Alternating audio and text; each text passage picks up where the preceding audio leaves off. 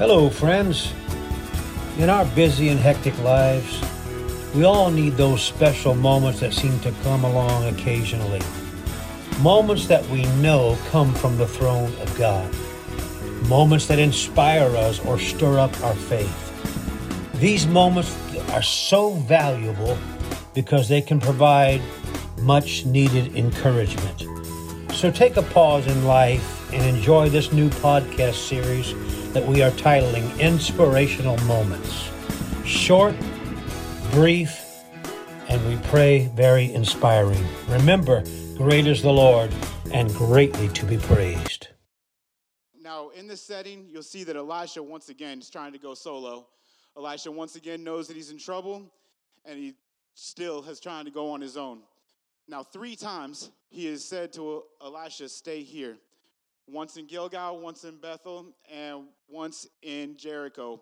But he receives the same answer every time from Elisha that he's going to stay with him. Now, when the story ends here, Elijah is taken up by God in a whirlwind, and Elisha standing by his side. You know what Elisha receives? A double portion of anointing. It matters if you stay with your man of God and how important your man of God is to you. So I ask you a couple quick questions. How faithful are you to your man of God? How important is your man of God in your life? As I said, it matters. The Bible says your faithfulness matters and it affects your outcome. Let's look at Hebrews 13 and 17. It says, obey them that have the rule over you and submit yourselves, for they watch for your souls as they must give account, that they may do it with joy and not with grief, for that is unprofitable for you. Now, we talked about some different servants. They all had different levels of dedication to their man of God, and they all had different outcomes.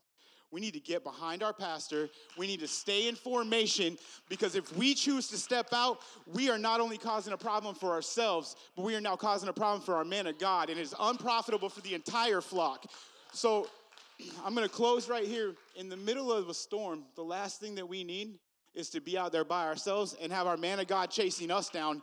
We need to stay together and love our man of God, stand behind him, because if we're going to get in our will of God, it's going to be behind that, his vision. Praise the Lord. I know that I've been around long enough and don't know everything, but I know I've been around long enough to know this, that when parasites, that it's not going to be long. Are you listening to me tonight?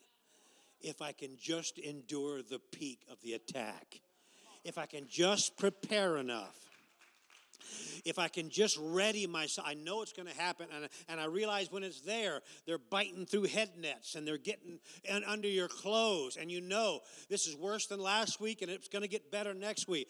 You've got to realize, I'm not going to quit. I can't run away. I've got to endure the peak of the parasites' endeavor.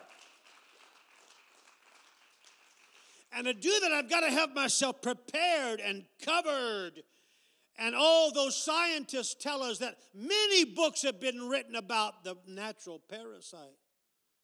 All we need is the one book tonight that's been written about how to deal with spiritual parasites. We don't need a lot of opinions. We need one. We don't need everybody's thoughts on this. We need one book.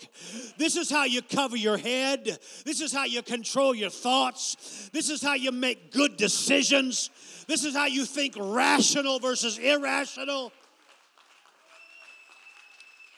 You got to put this in your brain to make good, sober-minded decisions when everything around you is trying to drive you crazy.